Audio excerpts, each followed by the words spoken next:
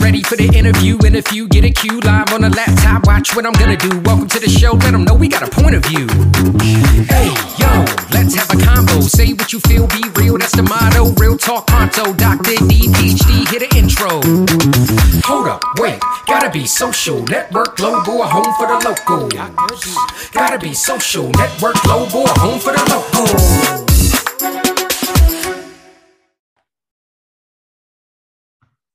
We are here with one Mr. John Howe. John, thank you for being on. Oh, it's a pleasure. I'm looking forward to our chat.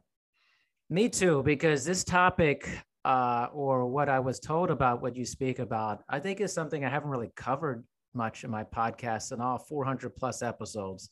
But behavioral economics, retirement, we definitely have to talk about it. Okay, good. Well, let's start with economics, and then let's go to behavioral economics. Let's do it. And then we'll get to retirement too. So many of your listeners have probably taken an economics class of one sort or another. It doesn't often bring forth the fondest of memories, but what they got in a typical university economics class is what I'll call it's kind of standard economics. And one of the And standard economics simply seeks to understand the way the world works by building some, we'll call them models, but just kind of mindsets about the way people behave in particular. And then trying to understand the world in the sense that these models may make predictions about how people behave and how maybe markets behave as well. So, and a lot of that standard economics, what I've called standard economics, assumes that people are perfectly rational. And that's kind of, there's a lot of nuance to that, but basically it means that people rationally, cleverly use all information, they use it correctly in evaluating their decisions about whether investing for retirement, which we'll touch on here shortly, or making any other kind of decision. And I don't mean to be I don't want to completely set aside standard economics, because a lot of the predictions that it makes about the way the world works are basically true. A common sense example is if we raise the price of something, generally people buy less of it, which is certainly relevant in today's inflationary environment here in the US. Most definitely. And so, but behavioral economics, so that's economics. And basically behavioral economics though brings the field of psychology and sometimes social psychology over into economics. So probably I would call him the grandfather of behavioral economics was a guy named Daniel, he's still alive, Daniel Kahneman, who in 2002, he's a psychologist, but in 2002, he won the Nobel Prize in Economics for his work showing that primarily the work he was rewarded for showed that in making economic decisions, people don't always behave rationally as defined by the standard economic models. So behavioral economics, in short, sure this is a trouble talking to a professor, there's no short answer, but anyway, in short, it's the intersection between psychology and economics. And so again, not to set aside all of standard economics, but the question is, can we improve upon it by in some ways acknowledging the cognitive biases, the cognitive limitations that people have when they make economic or other kinds of decisions. Oh, it makes perfect sense, which makes me think about how has rational, or the concept of rational behavior changed in our current environment, and how does that relate to economics of what we're seeing now? So the current environment, by that you mean perhaps the economic environment? Sure, yes. Correct? Yeah, so right now we have what for many people is unprecedented inflation. I'm old enough that I remember periods of actually much higher inflation, but many of your listeners and certainly all of my students really haven't experienced high levels of inflation. And the question is, I think the fundamental question is, how persistent is this inflation going to be? And what would the rational viewpoint be? And here's what one of the things we know from behavioral economics is that people tend to be simple extrapolators. And so basically, if they look at this kind of a rising rate of inflation, they may well assume that it's just going to continue to rise, or at a minimum stay at its current level, and perhaps ignore information that suggests that it's going to decline a bit. The rate of inflation is going to decline a bit. So we can see in what's called extrapolative expectations, basically the extrapolation, kind of drawing a line, where things been going, we just draw a line through that and move forward. That is as our expectation. Very often that doesn't work. That sometimes that extrapolation leads us to make rather bad decisions about future variables, such as inflation. How do you see this playing out, the economics of the housing market? I'm not sure how much you've kind of looked into this, but it seems that obviously, like, the interest rate is up over 4%. There is super low inventory of housing, yet people are still willing to jump into a hot market like this. Can you explain a little bit of that? Well, I can try anyway. And so, first of all, the obvious comparison would be kind of the late 2008, 2009, when we got into a real housing bubble, and that led to what we call the financial crisis of 2008, 2009. The ripples of which we're still feeling, actually, I would say today. It strikes me, though, a lot of people make that comparison. I don't think that's probably the proper comparison. One of the reasons that was a bubble is that there were lots of people who simply couldn't make the payments on their house payments, and so that led to kind of a downward spiral. They had to sell their house, put the prices down, and then other people tried to do the same. There was kind of a big selling spree, if you will. And so, at least at the data that I've seen recently, people are keeping up on their payments. And that I would identify that as a key difference between then and now. But try to explain this now is I think part of it might come back to this extrapolation story, in the sense that housing prices, as we know, over the last 2 years, over the period of COVID, have risen dramatically. It's not been uniform across metropolitan areas, for example, but boy, pretty much every place they've gone up at a faster rate than historically has been true. And I think a lot of people are trying to jump on that bandwagon, so to speak, before things get even further. So they're kind of extrapolating. They're going to assume housing prices are going to continue to increase at whatever rate in their local market it's been. And so I think that explains a lot of the buyer behavior. What you've put your finger on is a factor that may change that trend line, and that is the increase in interest rates. And borrowing rates are now at high levels relative, at least to, say, the last 10 years or so. Again, from some long historical perspective, they don't look too bad, but nonetheless, there's that. And so there's a factor that I think maybe people are ignoring, are just avoiding in some way, avoiding thinking about that. And the Federal Reserve, which is the central bank of the United States, has made it clear that they intend to not only increase the interest rates that they control once, they've already done it once, but they're going to do maybe 4 or 5 more times over the next year. So I think that's a factor that may be underplayed in the market.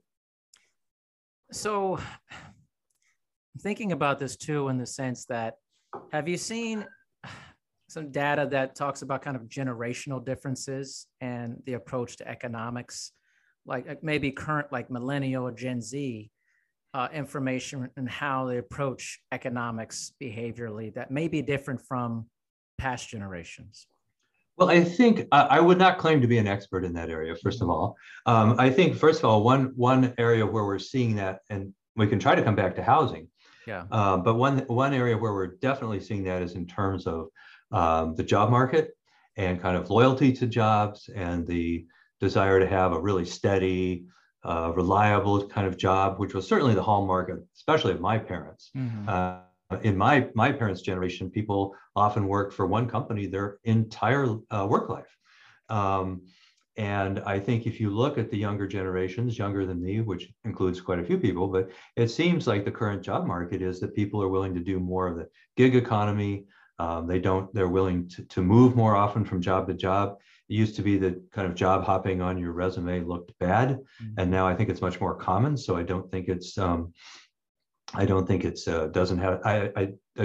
the stigma that it used to. and so forth. So I think there's a clear generational difference there. I can't claim to know a lot about the housing difference, except that I do think that millennials are also a little bit more, I'm going to use the word transitory in their thinking, that they may not think about buying a house that they want to keep for 20 years or something of that sort.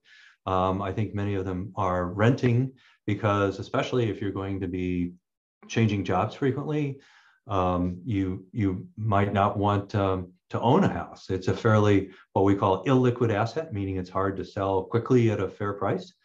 So I suspect, without having any hard data to support it, that there are some clear generational differences there. Are you seeing this with students at the university? Is there any discussion you're having in classes or with students that that you're just observing the differences that you just discussed?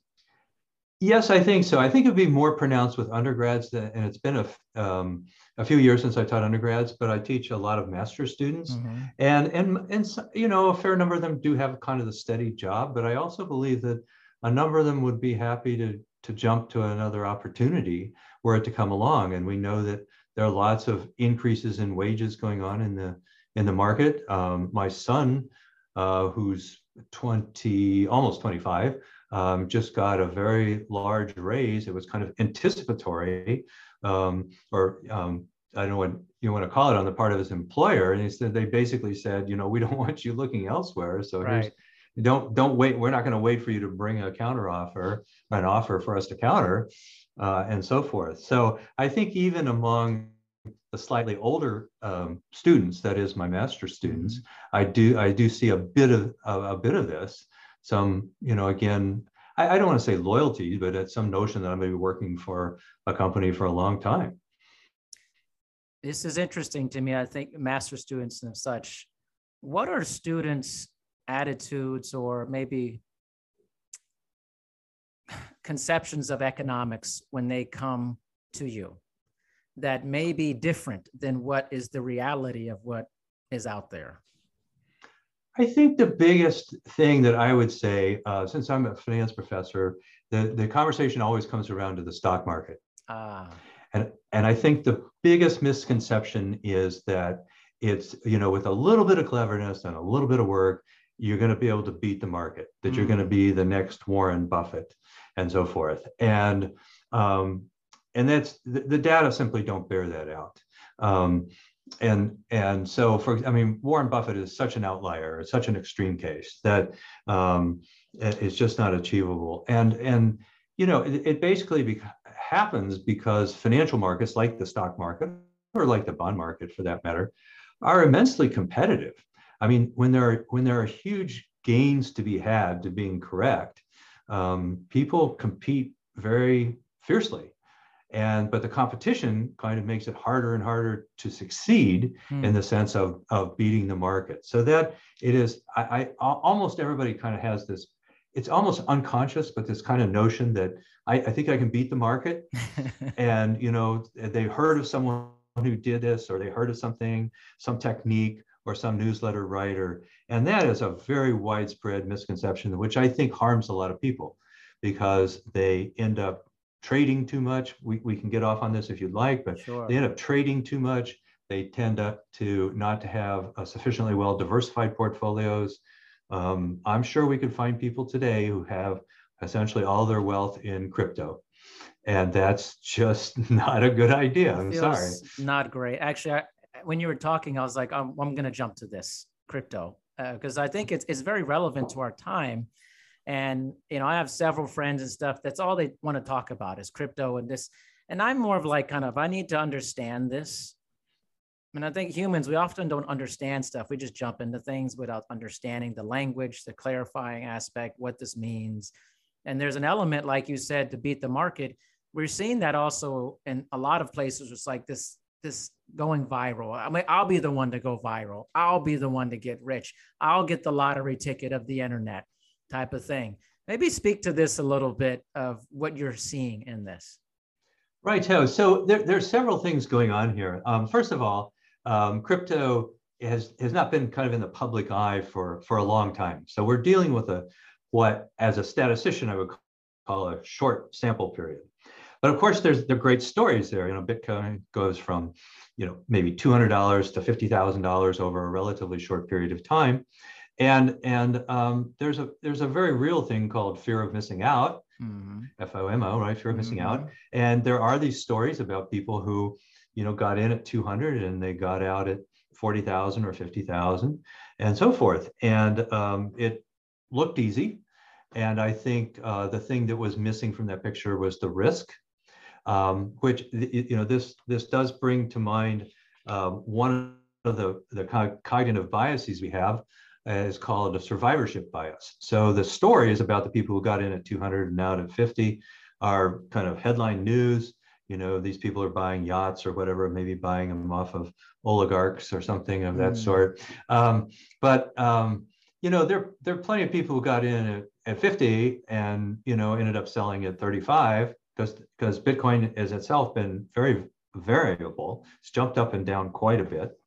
And those stories are not as nearly publicized, as much publicized. So what we're seeing is survivorship bias just means we tend to see the successful cases, and we tend not to see those people who are now kind of in the practicing, would you like fries with that, right, kind of language, right? And but it's captivating, and maybe a good word, almost addictive in a way, to think that, oh, I don't have to put out much effort and I could make, in some cases, literally millions of dollars on a very small stake. I think, again, the risk is understated. I think we don't see the whole picture because of survivorship bias. I think there's also kind of this question of, who do you listen to? Yes. And so forth, because you're going to be listening, many people are listening to the kind of the advocates for crypto, and it certainly has some advantages, but it's certainly untested. I mean, I can talk about a very short sample period. So it's kind of addictive, it's alluring in a way. Yes. It's easy to do. I mean, it's a very human thing to be caught up in those emotions, but that doesn't make it particularly wise. Have you thought about kind of the long-term viability of cryptocurrency, and is it something that is viable for humans for the long term? Will it become kind of the dominant aspect of things? That's a good question, and my good friend Scott Christensen, whom you've had on several podcasts, and I would refer your listeners to those podcasts, is probably more of an certainly more of an expert on crypto than I. I think for it to be a permanent kind of thing outside the realm of speculation, it needs to have the qualities of money and store of value, medium of exchange would be the economics textbook kinds of things. And it lacks both of those at the moment. Bitcoin is not, you can't walk into many stores and buy stuff with Bitcoin, or really any of the other cryptocurrencies, although we might come back to stable coins in just a minute. But and it's not a particularly a store of value. If it can go from 50 to 35 in the course of a week, it's not much of a store of value. So until any one of the cryptos, and of course there are thousands out, literally thousands out there, until they have the characteristics of being widely accepted and fairly stable in value, I think they're just going to remain kind of like meme stocks, in the realm of subject to kind of weird emotional runs by people and the risks that come with that. Yeah, I mean, especially something where it's so volatile, and that maybe one thing one day and later the next day, a huge 50% drop in value. How do you shop with that? How do you Well, the answer is you don't, even though I believe it's El Salvador's, I think it's El Salvador's made it legal tender, but it's not being used for very good reasons. So it's not. So right now it's just let's call it a speculation or an ultra speculation, and it's going to have to change. Some one cryptocurrency is going to have to change its characteristics. Now there are things called stable coins, which are basically tied. One is tied to the U.S. dollar, and it's really supposed to be kind of the equivalent of roughly of an electronic U.S. dollar. The company that started that maybe doesn't have the backing that the amount of securities and money behind the stable coin. So there's a little bit of risk there about that company. The Fed, again, our central bank here in the United States, has started thinking about whether there should be an electronic US dollar. That's not what people think of when we think of crypto, but that could be something that could well last into the future, or start and continue on into the indefinite future. Makes a lot of sense. Let's turn our attention to retirement, which okay. I think is I love talking about retirement. It's very interesting, but from an economist perspective, where are we in terms of retirement and Social Security? Okay, so let's take those kind of separately. So in terms of retirement, the overall numbers are a little discouraging. A lot of people. So I'm a baby boomer. The baby boomers were born between 46 and 64. An easy mnemonic, since you just reversed the numbers. And I'm kind of smack in the middle of that. About 10,000 baby boomers retire every day, something of that sort. It's a huge. It's the rabbit and the snake kind of, or the alligator and the snake maybe, sort of thing. And a lot of people, I think the first misconception, and we'll get to Social Security in a minute, but the first misconception is that Social Security is intended to be kind of enough to support you in retirement.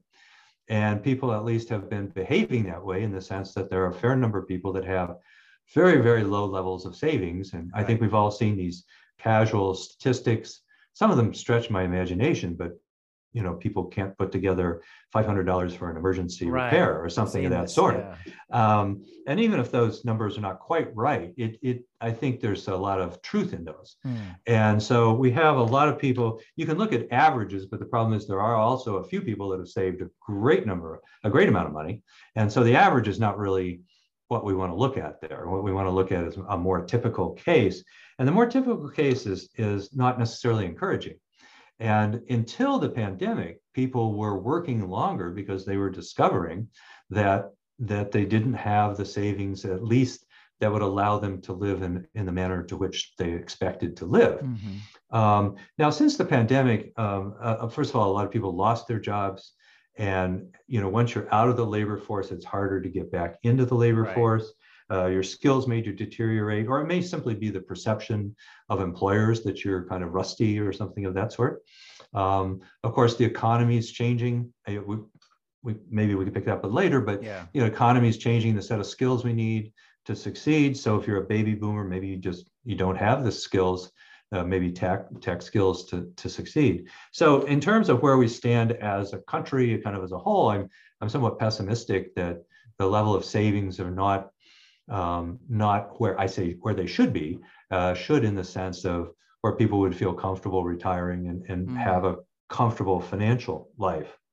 Social Security is an interesting question. You hear stories on both sides about whether it's going to run out of money, when it's going to run out of money, and so forth. I think for the next 5 or 10 years, that's not a major concern. And the reason is that the reality that I just described is well known to politicians. And if you cut Social Security, you're going to have a lot of angry people, maybe with canes and walkers, but out there on on their doorstep, screaming, because that is, in fact, for many people, the main source of income. Which of course is Social Security is inflation adjusted, but there's a lag in that.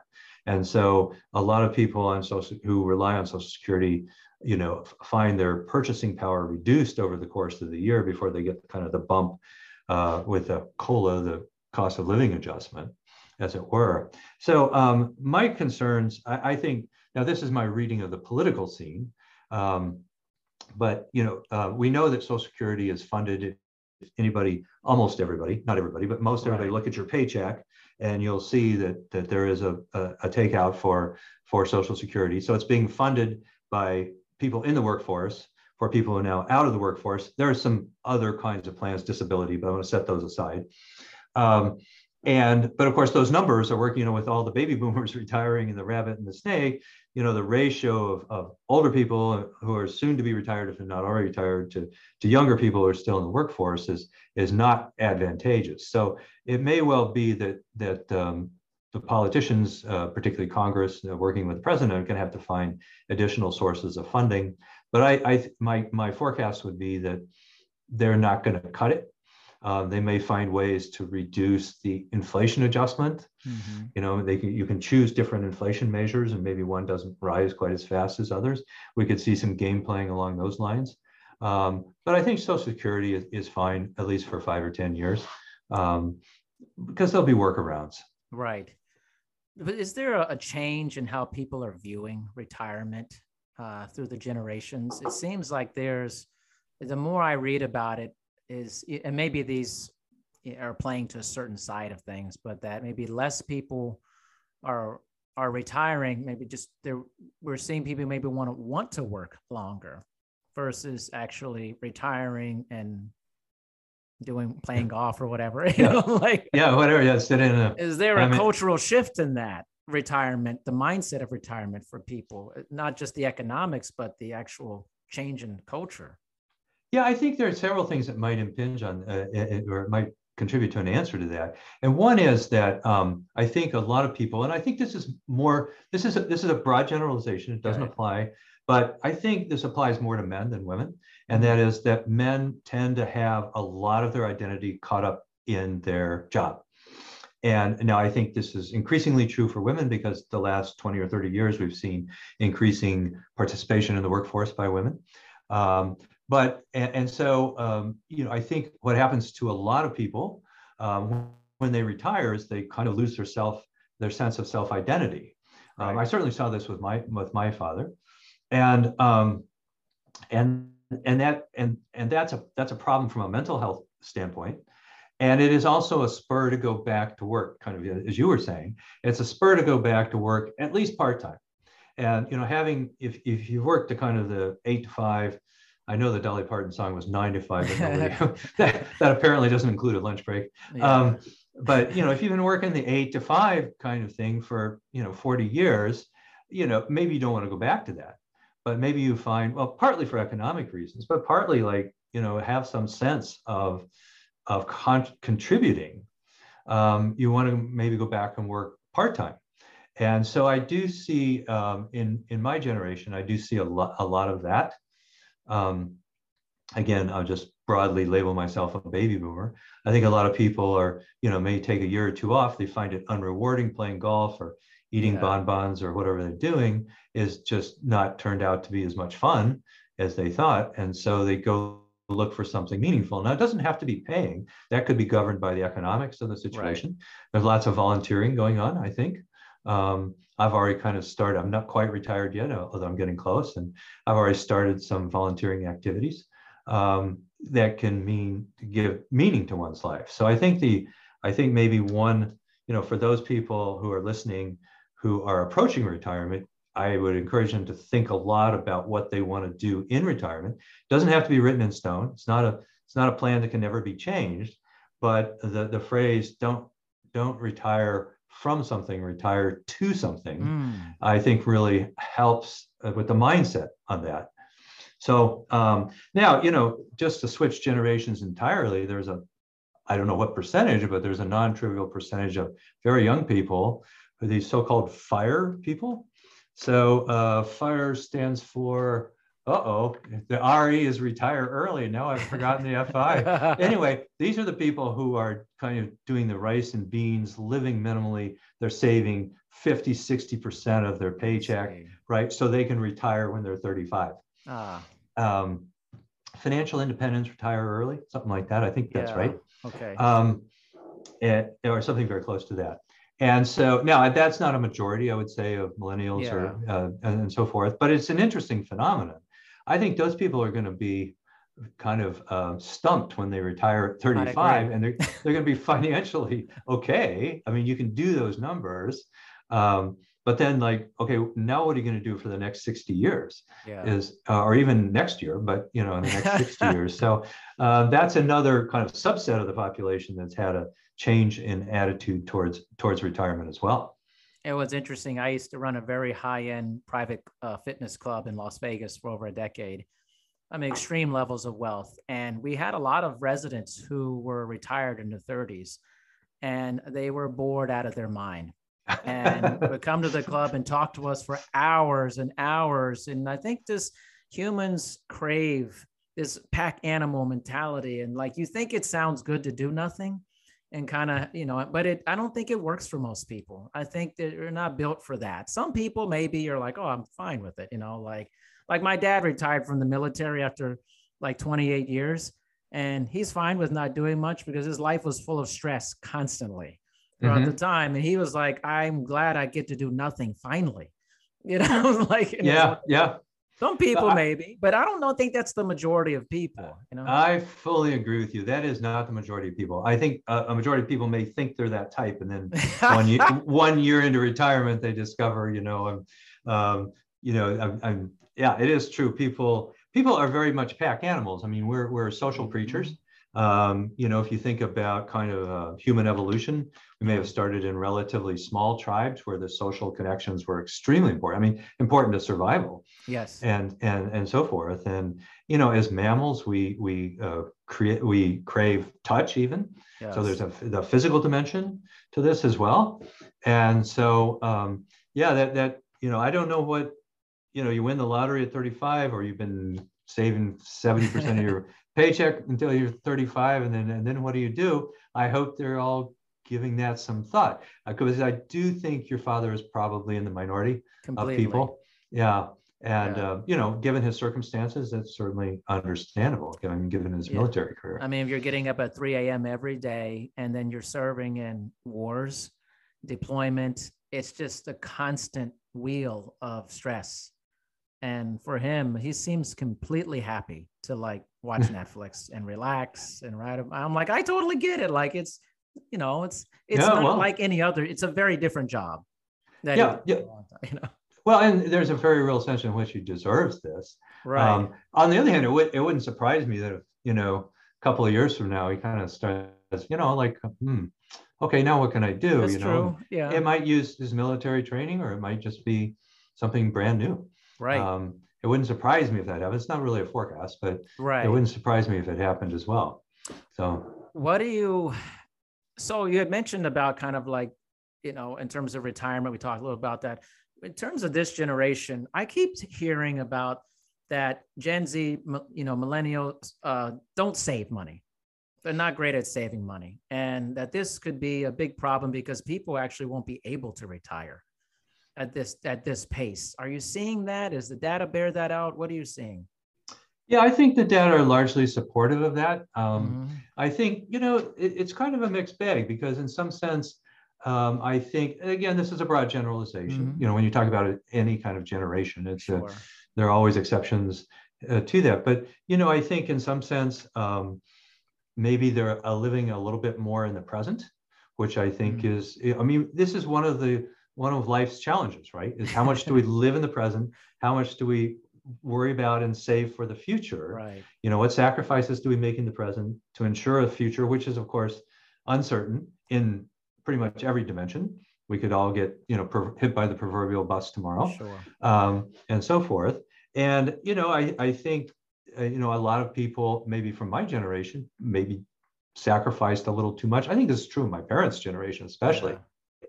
Looking at my parents and my in-laws, they saved and saved and saved. And then when it got to their retirement years, two things were at work. One is some of the things they could have spent money on were no longer feasible, like international travel, because of their age. Right. And the other thing is, when you spend your whole life being very frugal, it's almost impossible to break that habit. Right. So this, I don't have any answers here, but one thing I think we can all reflect on is like, okay, how much of the present and how much of the future, and what are those trade-offs here? So in the extent, the positive side of what you're describing of not saving enough is that people are not overly focused on the future and maybe enjoying the present. I don't mean necessarily hedonistically, but they're kind of living in the present moment more. But yes, there are financial consequences down the road. And one of the things as a finance professor, I'm going to go down this route, is, what are the things, if you have a 30 or 40 year horizon until you retire, you can use what's called the power of compound interest, which many of your listeners have probably heard of. But it basically means if you start saving early, you don't have to save great wads of money to be fairly comfortable when you're, say, 65. You know, the Social Security full retirement keeps getting up in time. So it might be 70 for a lot of the younger generation. Yeah. But this is a tool you don't have to, you know, make great sacrifices in the present to be reasonably assured of having some financial stability, financial comfort when you retire at a conventional age, like 65, not 35, right? And so compound interest, Albert Einstein was alleged to have said, you know, is the eighth wonder of the world. It's hard to find him quoted directly. It's like, you know, it's kind of like many clever sayings are either Winston Churchill or Mark Twain, and the two of them only said about half of what was ever attributed to them. But anyway, the point is, it is kind of not fully appreciated. That power of compound interest is not fully appreciated, and so, you know, even you can live well in the present and still set aside enough to, assuming you're making some money, to have a reasonably comfortable retirement. Yeah. So I think that's one lesson for people who are relatively young who have those horizons. If you're planning to retire in 3 or 4 years and you haven't saved well, there's just not that much. I mean, you can start saving like crazy, but you know, there's just, you know, your past behaviors have put you in that position, and there's not a lot you can do. We've talked about working beyond the age where you expect to retire. Can't recommend lottery tickets. I think you mentioned winning the lottery. Can't recommend that. That's a bad idea. So anyway, so there's a lot of things going on there. The other side of compound interest that I'll mention is the use of debt. And the problem is that debt also compounds if you don't pay it off reasonably quickly. And so you can wind up at retirement with a fair amount of debt if you've not been taking care of that as well, especially credit card debt, where the interest rates are, you know, 16, 17, 18% or more. And so that's also the power of compound interest, but working against you. Right. When you're talking about borrowing as opposed to working for you when you're talking about saving. Most definitely. I definitely am in the group of starting very early. My parents were very insistent upon that with it. And financial advisement was a big part of I'm 43 now. I still have a lot of time to work. And compound interest, amazing. Yeah, absolutely. You don't have to do much. You actually don't even have to do much. You know? No, that's the thing. And so you're right. You know, good for your parents, first of all, to have brought you up that way. I think in general, financial literacy in the United States is at a very low level. Correct. People do not understand such simple concepts as compound interest. I mean, it doesn't seem simple at first. If you get the right explanation, it's simple enough, you know, kind of interest on the interest, and it grows over time. And you can see these graphs of, you know, it's called exponential growth. It's not just a line. It's a steep, like the upper part of a roller coaster kind of thing. Yeah. And that works to your advantage again when you're saving. So you know, your parents helped out. You know, the question of financial literacy in the United States is one that probably needs to be addressed. I'm not sure at what level. You know, local school board, state, federal, maybe all of those, because I think there's a lot of work to be done in that area. Most definitely. And I also want to say, like, I know I think last year we had the first dip in life expectancy in a while in the US, but in general, life expectancy seems to be climbing in general and broadly. How does that mesh with retirement? If humans start living considerably longer in the future, but retirement is generally considered to be in this age range of your mid-60s type of thing, how does that work out? Well, not really well, I guess. Yeah, this is kind of the short answer, but you know, your point is a good one. First of all, I think you characterized the decline during the pandemic as a blip, and I think it probably is. It just relates to the pandemic, right? And affiliated things. People were not going to the doctor to get regular checkups and things. And it wasn't just COVID, but a lot of things because of COVID. And so I think it is more rational to kind of adjust one's forecast of how long one's going to live, then there are actuarial tables that say, given your age, how long you expected to live, and you can find refinements, based on your health. Let's say your BMI, your body mass index, and other sorts of things. You can get an estimate about how long you're going to live. But I think I do think what we've seen over time is the so-called full benefits age for Social Security has risen over time, reflecting that. The 65, I think it was originally, came from a time when fewer than half the people even lived to be 65. That's amazing. I mean, it was picked because like we don't have to pay half of these people, right, because they're going to die before they get there, right? And now the life expectancy is, well, it's, of course, it's lower for men than women, and I don't have the numbers, but it's in the 70s, right? Especially for children being born today, right? So Social Security is kind of doing this with a lag. But I do think this is maybe part of the financial literacy or illiteracy that we're talking about. People need to think, Social Security will let me retire as early as 62. And there may be reasons, health reasons or whatever. Right. Maybe you need to retire to care for someone that needs your full-time care. I'm not saying that's always a bad idea, but financially, it really, there's quite a penalty for that.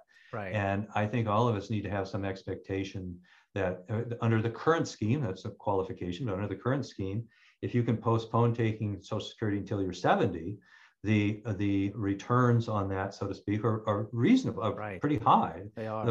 They cite 8% a year, that's a lot better than you're making in your checking account. Nothing to sneeze sure. about. Yeah, exactly. Exactly, And so, and again, the reason maybe not to do that, if you're not in ill health and you don't think you're going to live to be much beyond 70, then don't wait till 70. But one way to think about that, and I would just offer this perspective up to your listeners, is, if you can afford to wait, in a way, it's a form of longevity insurance. Right. Because first of all, it's inflation adjusted, as I said, with a lag, but it's inflation adjusted and lasts as long as you do. And the concern that many people have is, am I going to outlive my savings? And I have said that Social Security is not probably enough by itself, but if you can wait, it's up there at that elevated level, and it'll last as long as you do. So it's a kind of longevity insurance. Like if you happen to live to be 105, you'll still get being paid by Social Security. Right. Wow. It's amazing how we look this. I think kind of also in this sense is like, I think sometimes people have trouble with financial conversations and retirement because it also showcases that you're going to die one day on some level. And humans have problems confronting death and the reality of it, because if you're a young person, you don't even care about that at this point. You're like, it seems so far away, but the reality is that it's 100% death rate.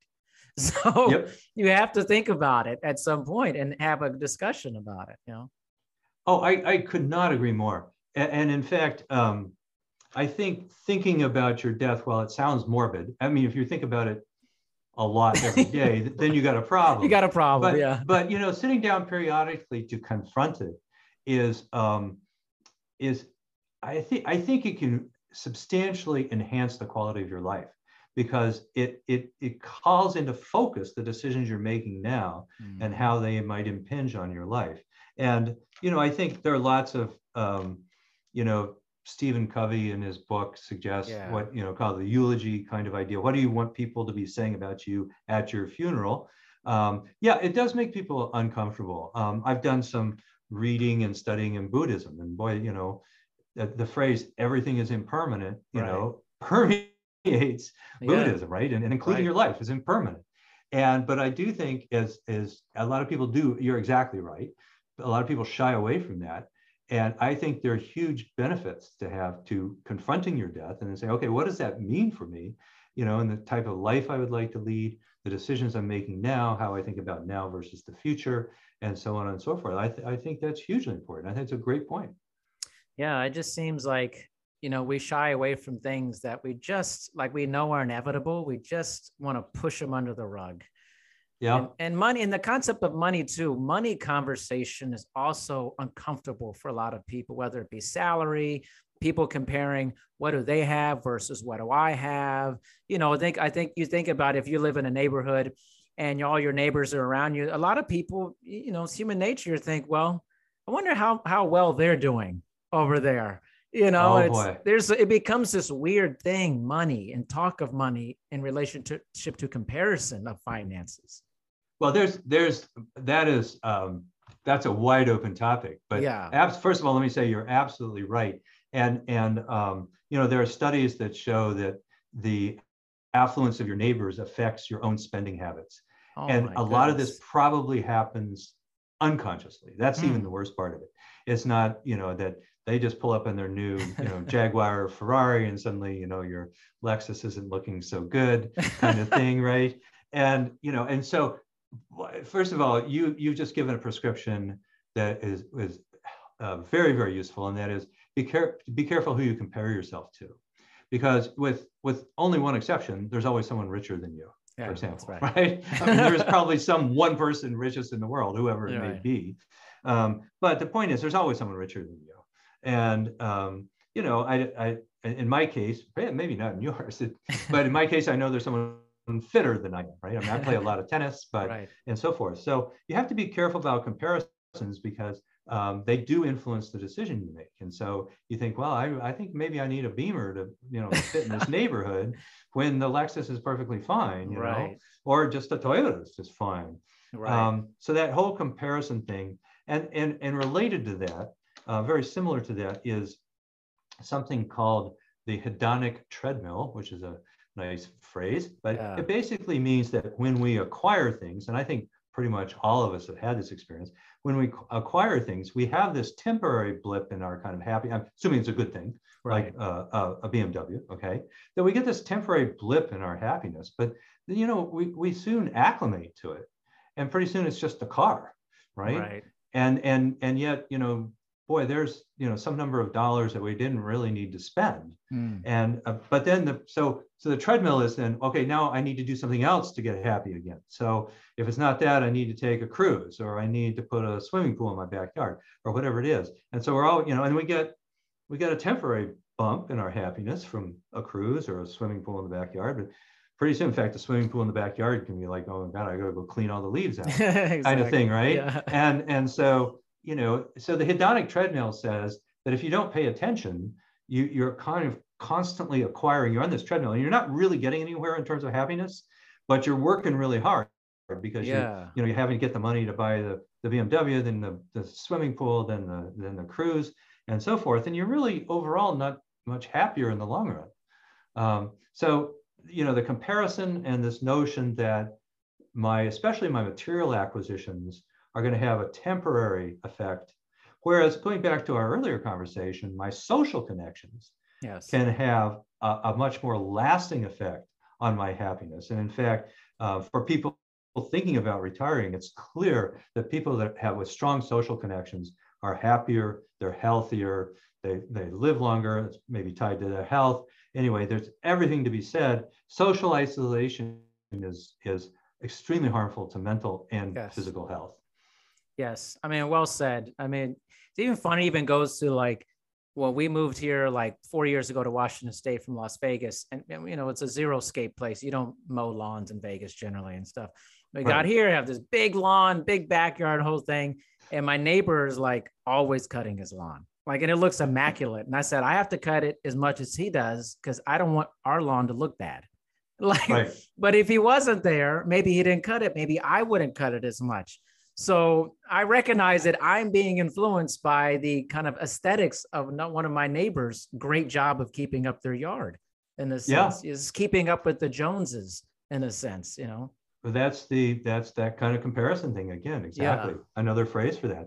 And, you might want to ask yourself, I'm not a therapist and I don't play one on TV either, but, you might want to ask yourself, like, so what if my yard doesn't look quite as good as my neighbor's, kind of related to that. And I'm not saying it is or is not in your budget, but I had a colleague who, when in the spring came, he would go mow his yard once to remind himself how much he hated it, and therefore how much it was worth hiring someone to do it for him. You always did it once a year, and you go, okay, yep, it's worth paying this, this kid down the street to mow my yard. That is funny. I have a very different outlook. Like, even though my neighbor is doing it, I like mowing the lawn, but it's more of a fitness aspect to it. So I don't even have like the container that holds, when you cut it and all the grass clippings go into it. I like to rake it up because it's a part of like informal exercise for me. I look at it as a physical aspect and not like, oh, I hate this type of thing, No. That's great. And certainly something mowing the lawn can be almost meditative. Yeah. Oh my gosh. Yes. If you kind of right in that moment and you just kind of focused on that. Yeah. I mean, this is, we all have heard about mindfulness anyway. Yes. If you're kind of mindful in that, the classic example is washing dishes, but there's no reason why, mowing a lawn can't be a mindful activity where you're just kind of in that. And that's great. And then in your case, you get the physical benefits of doing that as well. And you value those, I guess. I value everybody. Yeah. I think because I value it, it's like, oh, this is another extension of my education and my lifestyle. Yeah. Versus like sometimes, if you're like, hey, I hate this, and you hire somebody, it's like, okay, you're not going to do it. You hire somebody. But like in my background, I'm thinking you're just taking more activity out of your life. That's what my education's telling me that, but so it's a different mindset, it's a different mindset. And neither one's right or wrong. It's just but they are different. They're very different for that. Absolutely. But John, man, I tell you what, thank you so much for giving me some of your valuable time, a currency that no human can afford to buy back, which is time. Absolutely. Well, it has been a great pleasure. This has been a great conversation. Thank you so much. I've learned quite a bit, and I know the audience is certainly, I've learned quite a bit. Again, thank you so much for your time, and I look forward to connecting with you again in the future. Likewise. Thanks so much, Terry.